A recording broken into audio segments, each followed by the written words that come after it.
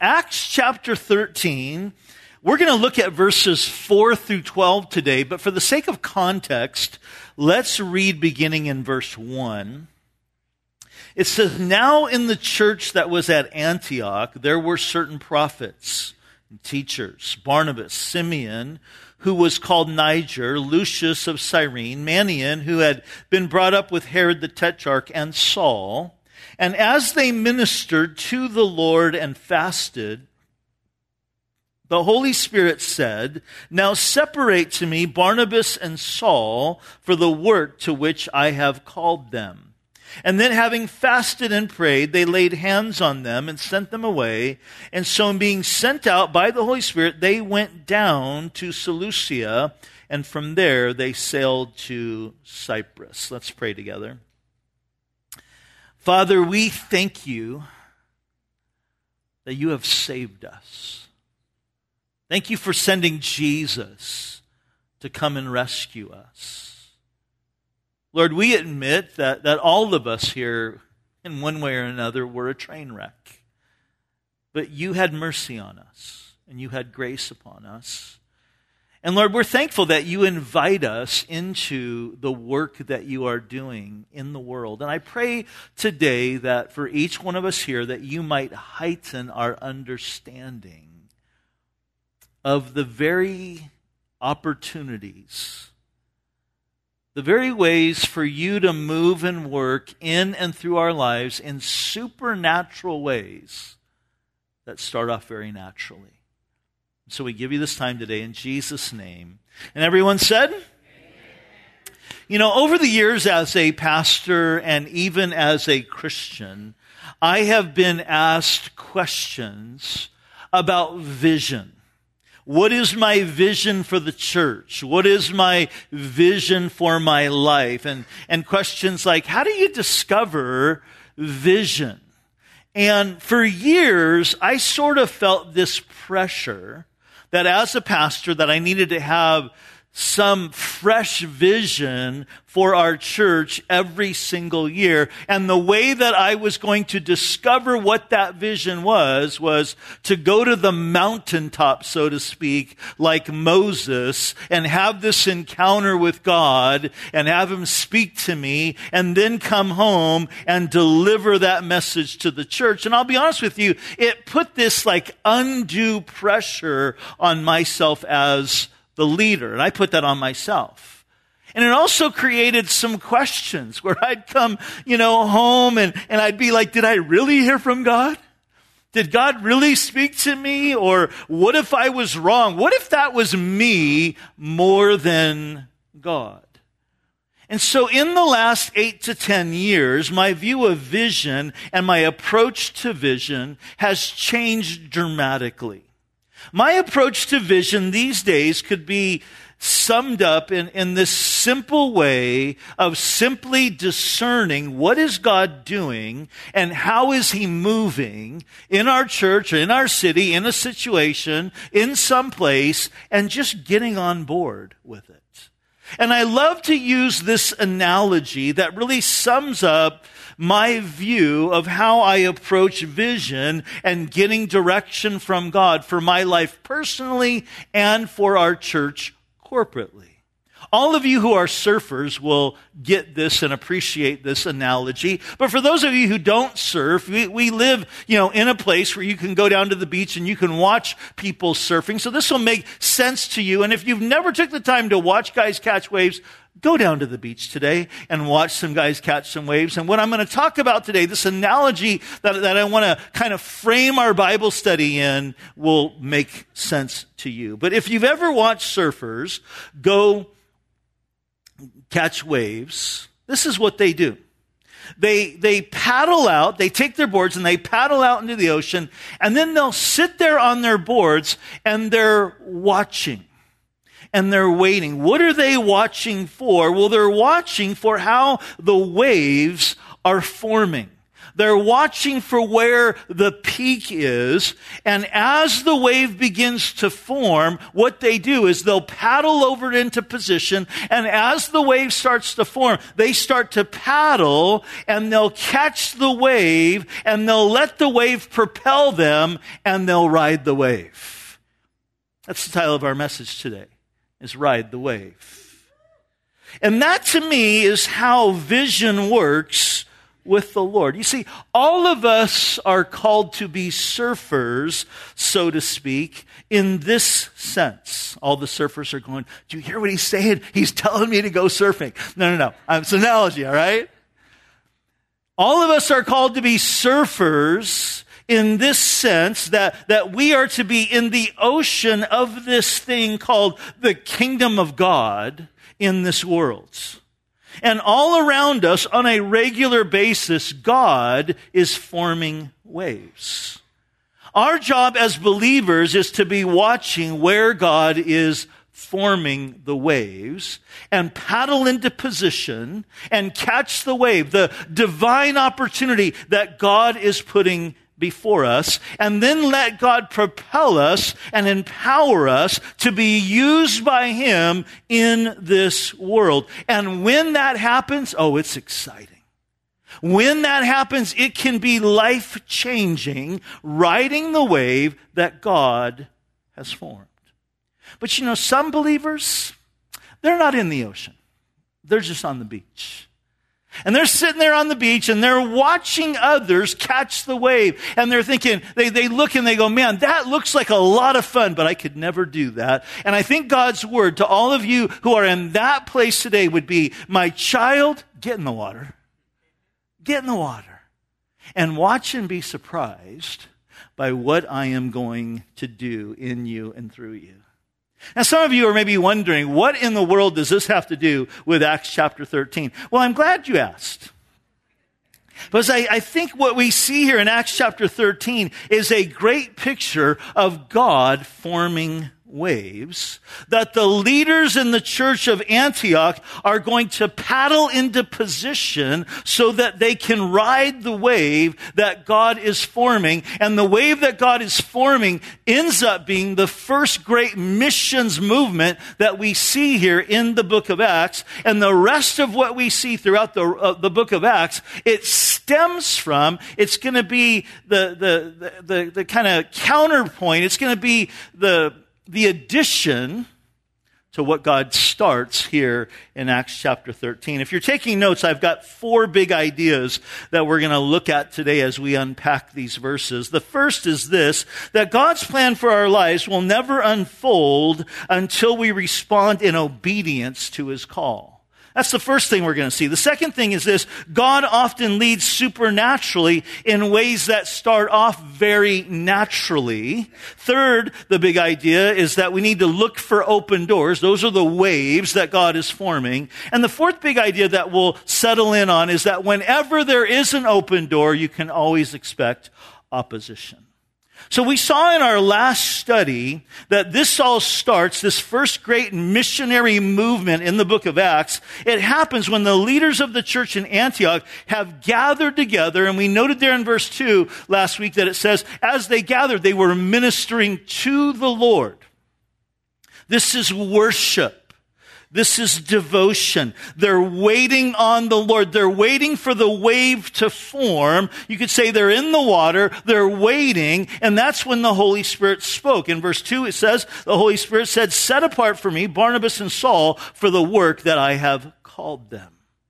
So that time of ministering to the Lord and fasting and waiting on the Lord resulted in a calling. God says, set apart these two.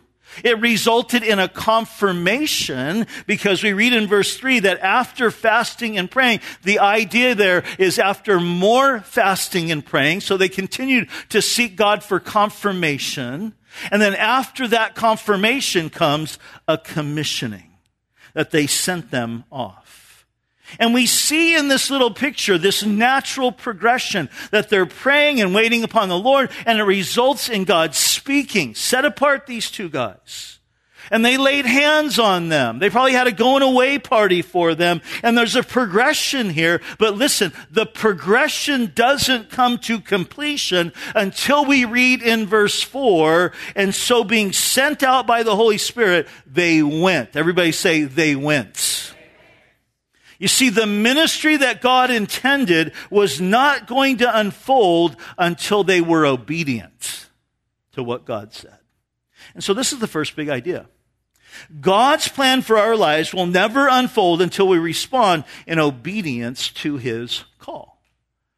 And it's not uncommon in a gathering like this when we're worshiping and waiting upon the Lord for God to be speaking to hearts and moving upon hearts. That in a setting like this today, perhaps, there's even a calling going on, that God has been stirring your heart about something, and you're seeking that confirmation. But listen, that work is never going to come to fruition until you step out. When God put on my heart to do this cohort thing with Joe and these guys, I sought confirmation. I talked to some ministry friends of mine and said, hey, I got this idea.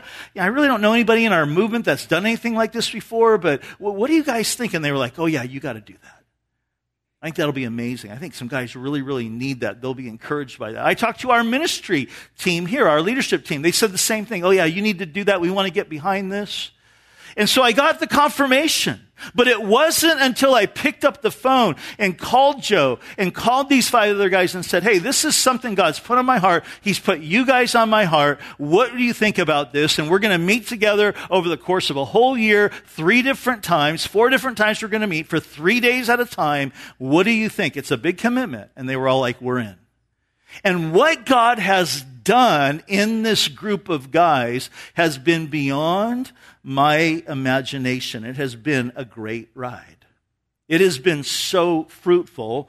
We're going to have our last gathering together next month. But it's a question. Has God called and confirmed something in your life, that He stirred your heart about something? He's given you the confirmation. Look at verse 4 again. So being sent out by the Holy Spirit, they went. Can I encourage you? Stop procrastinating and go. Take that step of faith. So we read they went, and then it says in the latter part of verse 4, they went down to Seleucia, and from there they sailed to Cyprus. And when they had arrived at Salamis, they proclaimed the word of God in the synagogues of the Jews, and they had John to assist them. So this team that goes out, it starts out, it's really small. It's 3 guys. There's Barnabas, there's Saul, and there's this guy John, also known as John Mark. He's sort of the intern guy. We're going to learn more about him next week. But they go to Seleucia. Now, Seleucia is like the port of San Diego. This is where they go to catch the ship that's going to take them to Cyprus. So they sail off to Cyprus, and I want to show you a map here. So Cyprus is about 60 miles from Antioch, where that's Syria. So they get on a boat and they head there, and there's 2 major cities on the island of Cyprus. There's Salamis, that's on the northeast end, and then there's Paphos, that's on the southwest end. And they're going to work their way through the entire island, traveling, going from village to village and city to city, and they're going to preach the name of Jesus. We actually have missionaries on the island of Cyprus in Paphos. So we have a picture here. Cyprus is a beautiful, isn't that a beautiful island? This beautiful island. So the question is, why did they go to Cyprus? Well, it's beautiful. Who wouldn't want to go and serve Jesus there, right? No, that's not the reason. I'm sure we could say that, okay, it was because God led them there, and I'm sure, that's true. That's a big part of it. But I think there were 2 things that the Lord used to draw them there. And this is the second big idea that I want us to consider today, is how God often leads us supernaturally in ways that start off as being very, very natural. It's like the waves. The waves are forming. It was natural for them to go to Cyprus. Why? because there was a great connection between the work that God did in Antioch and the island of Cyprus. Remember, God birthed this incredible church in Antioch. People were getting saved. The church was growing. People were becoming disciples. In fact, we're told in Acts chapter 11 that it was in Antioch that the Christians were first called, or the believers in Jesus were first called Christians, little Christ. But remember how that work started? Turn to Acts chapter 11, if you would, for a moment. We learned in Acts chapter 11, if you were with us, that the whole work that started in Antioch, it happened because when the persecution came upon the early church there in Jerusalem, the people were scattered. And it says they went everywhere. They went out from Jerusalem and they took Jesus with them. And they went at preaching. Notice verse 19. Now, those who were scattered because of the persecution that arose over Stephen traveled as far as Phoenicia and Cyprus and Antioch, speaking the word to no one except the Jews. So these guys are being scattered, they're going out, but they take Jesus with them. And can I encourage you, wherever you go, when you go to work tomorrow, take Jesus with you. Take him with you. That's what we're called to do. Take Jesus with us wherever we go. And that's what these guys do.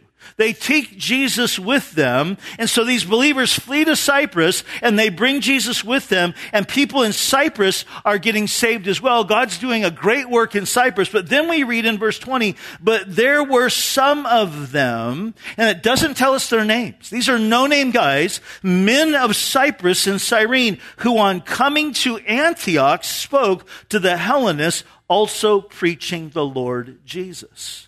So this whole work that happens on Antioch, there in Syria, Antioch ends up being the catalyst for the work of God, the work that God's going to do in the second part of the book of Acts. It starts when these no-name guys just go to Antioch and they preach Jesus, and revival breaks out. And the work of God in Antioch is so great that the apostles clear down in Jerusalem, they hear about it and they're like, we need to send somebody down there, someone mature to disciple and encourage all these new believers. Who should we send? Who better than Barnabas, the son of encouragement?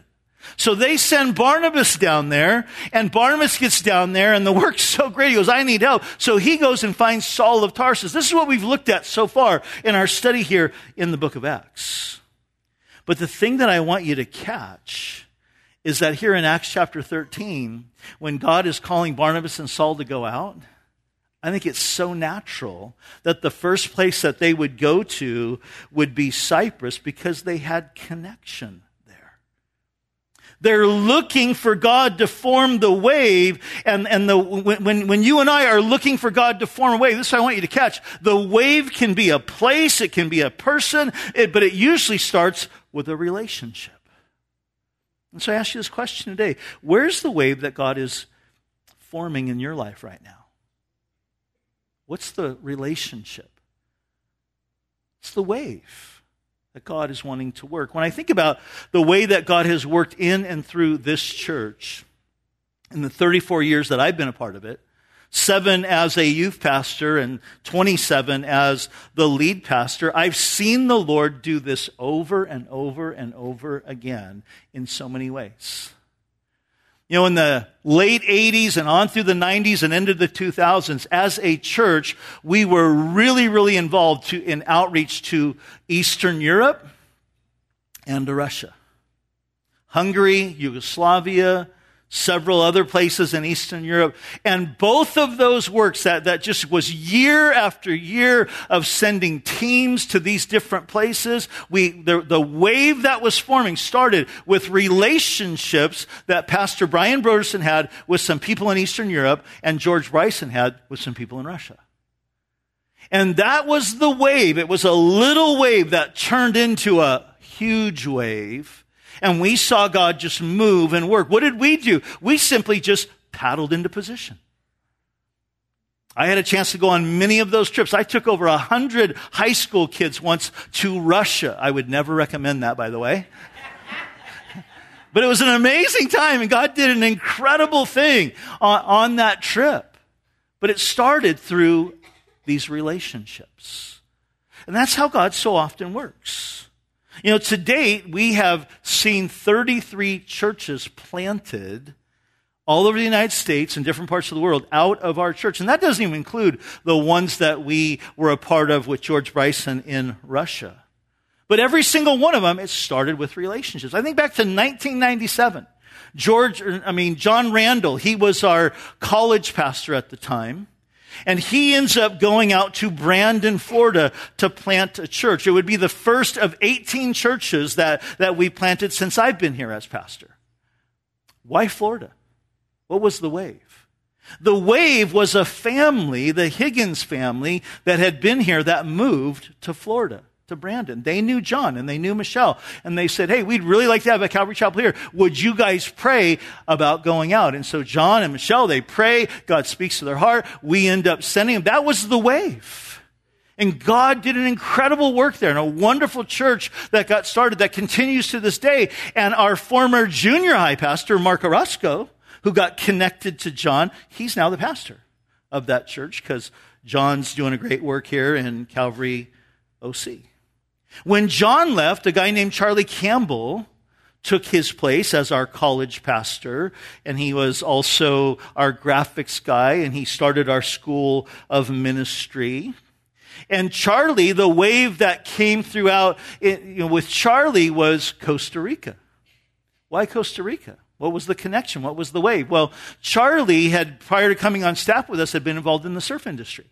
And so he had gone on some trips and done some business things down in Costa Rica. And so he had a heart for Costa Rica. And he had these relationships in Quepos, Costa Rica. He says, hey, I want to take a team down to Quepos, Costa Rica. What do you think? I said, yeah, let's go for it. So they go down there and God does the work. And sure enough, a church gets planted in Quepos. That would result in 2 more churches that we would help plant in Costa Rica. One of them would be by Phil McKay, who when Charlie ended up going off staff and going full-time in his apologetics ministry, Phil takes over as our college pastor. And Phil had gone on some of those mission trips to Costa Rica with Charlie. And God had been stirring his heart. And he comes to me one day and says, hey, I feel like God's calling Rebecca and I and our family to go plant a church in Costa Rica. Now, Phil is as white as can be. I mean, he's blonde hair, him and Rebecca both. Blonde hair, blue eyes, fair skin, and they didn't speak a lick of Spanish. But he goes, I think God wants us to go to Costa Rica. And I'm like, okay. And so they go down there. And they plant this church. And God does this incredible thing. Church grows. They buy property. They build a building. He raises up a national, turns it over to them. How did it start? It started through a connection, a wave that Charlie had through business with some people in Costa Rica. A new wave that came about was ministry in Africa. How'd that happen? Well, we had a family that shows up. They moved from Zimbabwe, Africa, here to North County, San Diego, and they end up in our church. Of all the places they could end up, they end up here. And right away, they just get drawn in by the expositional teaching of the Word of God, and they're like, we need something like this in Africa. Will you come and train, pastors here in Africa to teach the Bible like this? And I got to be honest with you, I never wanted to go to Africa. You meet some people like, I want to go to Africa so bad. I'm like, good for you. That's not me. In Africa, they have big bugs. They have lions and tigers. They have horrible food. I didn't want to go to Africa. But this family shows up. And there's this need. And they're calling. This is the wave that God is forming. And so we end up doing, the training pastors there for years, and that leads to more invitations, and we're speaking at more conferences, and we end up doing a lot of stuff in Uganda, and we're taking teams to Uganda, and we're still involved there in Uganda to this day. And all of that started was through this relationship with this family. That was the wave that came here from Zimbabwe. Another wave was New Zealand. We're involved with 2 different churches in New Zealand, and while doing ministry in Hungary.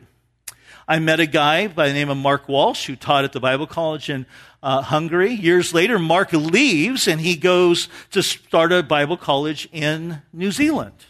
I see him one day at a conference out here. He says, hey, would you pray about coming to New Zealand and speaking at a pastor's conference that we're going to have in New Zealand? And I said, yeah, that sounds like a neat idea. That sounds like a wave. This is how I'm thinking. Okay, this is maybe a wave that God is doing. So I agree to go on that trip. And I find out that a guy, Dave Heitman, who used to pastor Calvary Chapel Point Loma, and Calvary Chapel Point Loma would always come with us to our men's retreats. Well, I find out Dave is pastoring now in New Zealand. He's going to be at this conference. He finds out I'm coming. He asked me, he says, hey, would you come and speak at our church while you're here? I'm going, okay, here's another wave, a relationship, a connection. God is forming, wondering, okay, is this a church that God wants us to, get involved with? Well, a week before I'm supposed to go on this trip, Dave ends up having to resign and come back to the States for some personal reasons. And so I speak at this church and they're like crying. They're like so hurt. They've lost their pastor. And the leaders there ask me, will you help us find a pastor? I'm like, okay, I'll help. Lord, help. A few months later, I'm in Africa again, in Uganda.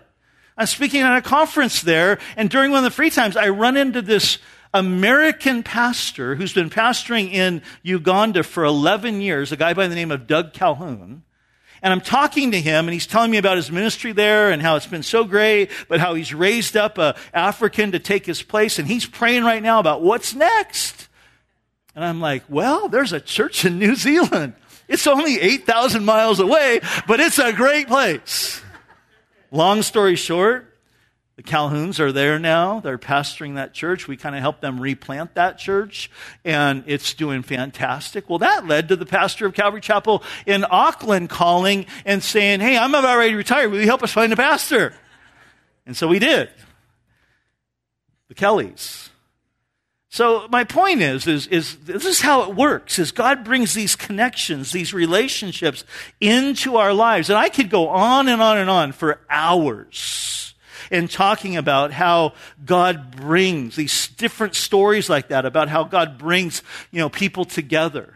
Sending Rosemary Kovach, who's here this service today, over to Hungary. Her dad was from Hungary. There was a connection. She meets Nick Cady. They ended up getting married. Now they pastor this church in Colorado. Why Colorado? Nick was from there. God moves and he works in our lives in these supernatural ways where he's impacting lives and changing lives and moving people, but often it starts in very, very natural ways, a very natural connection. Does that make sense? All right. So why Cyprus? Well, they had a connection with these guys who helped plant the church in Antioch. But there was also another connection. Barnabas. He was from there. He was from Cyprus. Turn to Acts chapter 4.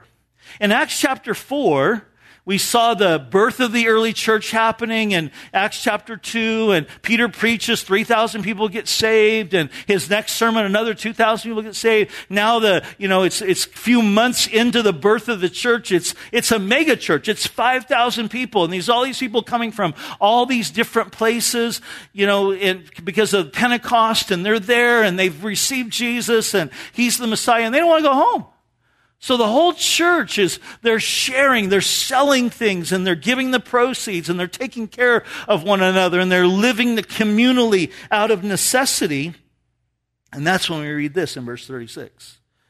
And Joseph, who was also named Barnabas by the apostles, which is translated son of encouragement, a Levite of the country of Cyprus, having land, sold it, and brought the money and laid it at the apostles' feet.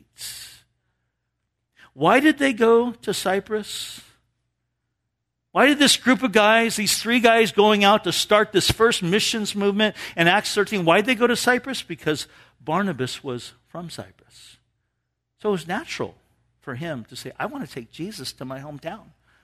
I want to take Jesus to my family and my friends. And we've seen God move in this way here in our church in so many times through that family connection. I'll give you one.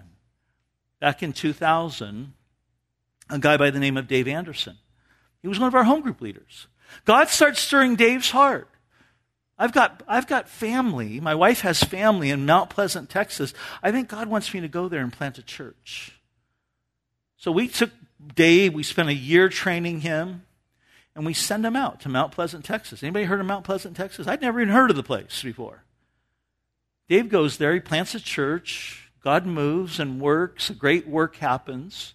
And about 45 minutes from there, in Paris, Texas, some people hear about what is happening in Mount Pleasant, and they come to Dave and say, we'd like to have a Calvary Chapel here too. Can you help us find a pastor? Dave calls me. Hey, there's a group in Mount Pleasant, Texas. They need a pastor. Well, about a week after that, I'm at family camp, and the Duffs, Jason and Christy, Jason was our high school pastor at the time, they're there, and Christy at lunchtime says to me, hey, if you ever hear about anything in Texas, let me know. I've got family there. We'd be interested. So I mentioned to Jason, I said, hey, I just got a call from Dave Anderson, and there's people in Paris, Texas. They want a pastor. And this is what Jason said to me. I'll never forget it. He said, listen, Christy wants to go to Texas. I don't. I told him, I said, Jason, just pray about it. Let's just pray. Let's just see. Maybe you should go check it out. Well, he prayed. They went and checked it out. They end up going there, and God did this incredible work. Amazing church gets planted that impacts that city in a radical way. And then God ends up bringing them back to California, and through the course of a couple different things that happened because of Phil's connection, Phil McKay's connection to Jason, another wave, another relationship. Phil is now transitioning out of Costa Rica, and Jason's like, you should take the church in Paris. And that's what happened. And see, that's how God moves and he works. And again, I could tell story after story of God doing something that is supernatural that started off very, very naturally. And God is wanting to move supernaturally in your life as well through natural connections that you have in your life. Are you in the water? You see, you have a sphere of influence. The place where you live, the place where you work, the place where you go to school, the coffee house that you visit, the gym that you go to, that is your ocean. And in that ocean, God is forming these waves, these connections. He's stirring up things that He wants you to be watching for. Connections that, okay, why did God connect me to that person? Is it a wave that you can paddle into position? And God might just take you on the ride of your life. Now, sometimes we catch waves, if you've ever surfed before, and you crash. You fall. That's okay. It's part of the process. It's part of the fun. Well, that leads us to consider the third big idea, and that's how we need to look for open doors. And I want you to look at verse 5 again. It says, and when they arrived in Salamis, they preached the word of God in the synagogues, notice that plural, of the Jews, and they also had John as their assistant. Why the synagogues? Why did they go there? Well, Paul was a former Pharisee. Barnabas was a Levite. So these two guys have a strong Jewish connection. What is that? That's an open door. Let's go to the synagogues. This would be Paul's mode of operation that we'll see throughout the book of Acts. He always would start with the Jews in the synagogue. Paul believed, he wrote this in the book of Romans, for I'm not ashamed of the gospel, for it's the power of God to salvation for everyone who believes, for the Jew first, and then also for the Greek. We could say that Paul went to the place where the people were seeking. Can I encourage you, look for open doors. Look for those around you who are seeking, who are interested in spiritual things. That could be the wave that God is forming, and He's just waiting for you to paddle into position. So they go throughout the island, city after city, village after village, and they're in the water, and in every city they come to, there's a synagogue, and that's the wave that they see forming, and that's where they go. That's the open door. But when they arrive in Paphos, there's another open door. Look at verse 6. Now, when they had gone through the island of Patmos, they found a certain sorcerer, a false prophet, a Jew, whose name was Bar-Jesus, who was with the proconsul of Sergius Paulus, an intelligent man. And this man called for Barnabas and Saul and sought to hear the word of God. This time, the wave that is forming, the open door that is presented to them, is radically different. They get an audience with the governor. That's what it means when it says that Sergius Paulus was the proconsul. It tells us he's an intelligent man. He's a man of influence. And he calls for Barnabas and Saul, and he sought to hear the word of God. And I want you, don't miss this. You saw the picture, okay? Paphos is a beautiful place. Even in that day, it was a beautiful island. Like San Diego, it was a destination place. Roman generals and officials would vacation there. They would retire there. It was a place that was opulent. It was a place that was wealthy. It was a place of pleasure. But it was also a dark place. And I point that out because so often, we live in a beautiful place here in San Diego. I think North County, San Diego is one of the hidden gems of California. We live in this place that is beautiful, and we're surrounded by beautiful things, and we're surrounded by wealth. And it's easy for us to look at people around us and think, man, they have everything going for them, and they don't have any problems. And that's just not true. This guy, Sergius Paulus, was a man of power, possessions, wealth, but he was a man who was searching. And all around us are people who are searching and people who are hurting. I mean, do you know that San Diego is the crystal meth capital of the United States? Did you know that San Diego plays a major part in the sex trafficking that happens in the United States? People around us, friends, they're lost. They need Jesus. And we need to bring Jesus to them. We need to look for open doors. So this open door is forming. Sergius Paulus wants to hear about Jesus. And I want to just pause here for a minute because this is so amazing to me. Here in Acts chapter 13, what happens on the island of Cyprus that God does here. Paul and Barnabas are going out. They keep catching these waves. They're moving throughout the island, bringing Jesus with them. But we're not told. Hear me on this. We're not told about the results of their actions. We don't hear that revival broke out. Thousands got saved. We don't know what God did on the island of Cyprus. And I think that's on purpose. Because the focus is not the result. The focus is on their obedience. It's on their movements to walk through these open doors. Their movements to paddle into position and catch the wave. And sometimes we place way too much emphasis on the outcome of things when God is interested in the process. Too often the win for us is results, and it's seeing fruit, and it's seeing people get saved, and it's seeing God do a work. And when God does that, it's amazing. It's wonderful. But the win for God is seeing people respond to his leading. The win for God is seeing his people catching the waves. You ever go down to the beach and you see a dad teaching one of his kids how to surf? And that little kid gets on that board and he falls and he gets on the board, but then he finally gets up and he rides it in. And you see that dad, he's jumping up and down. He's just like, whoa! He's screaming at the top of his lungs. Like he wants everybody on the beach to see. I think that's God. He's like saying to him, did you see that? Rob caught a wave. It's amazing. That's what he's interested in. He's that dad who just wants us to be involved in what he's doing, to catch the waves that he's forming. Will you respond? And leave the results up to him. I think of Jeremiah. Jeremiah, he was a guy who ministered for a long time. And I think when Jeremiah died and entered into heaven, I think he heard, well done, good and faithful servant. You know how many converts Jeremiah had in his ministry? 0.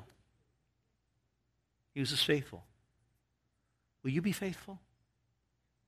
Let's wrap this up. We see the fourth final big idea is that when God opens doors, expect opposition. Look at verse 8. But Elymas, the sorcerer, for so his name is translated, withstood them, seeking to turn the proconsul away from the faith.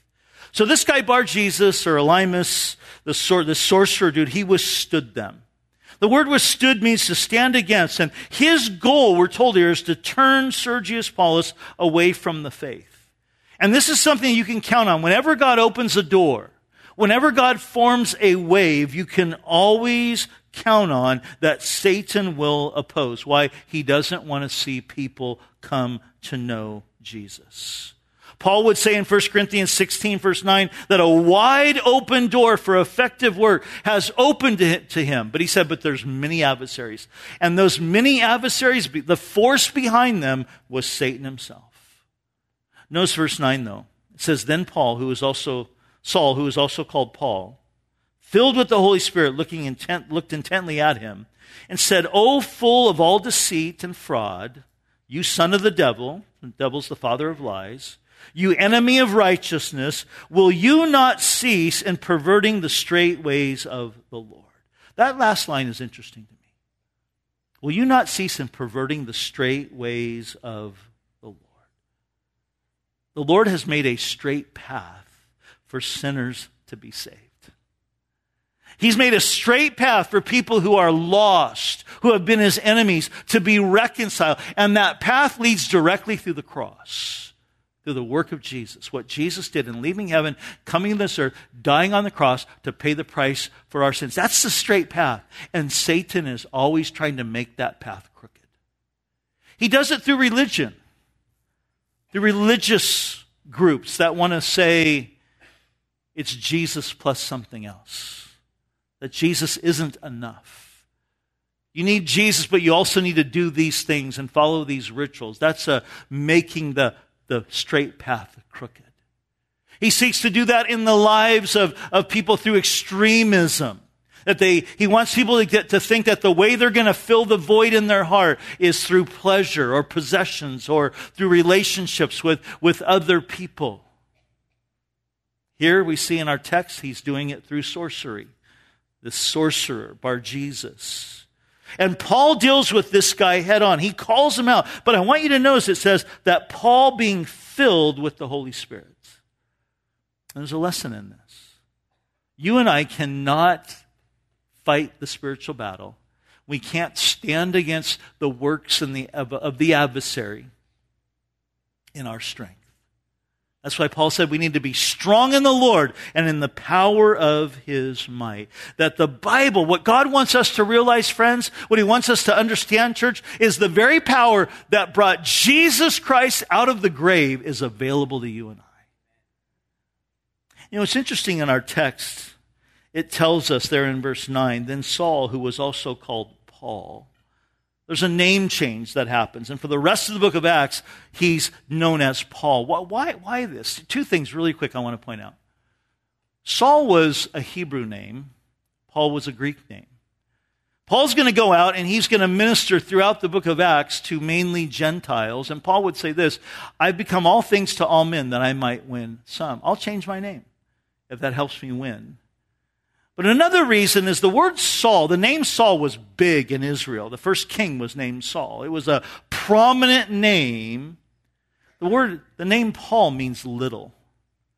And I think this was another thing that was on Paul's heart. Paul said, for me to be used by God, I need to make myself little. I need to depend upon him and his strength. So this isn't no little thing when it says Paul being filled with the Holy Spirit. Watch what happens, verse 11.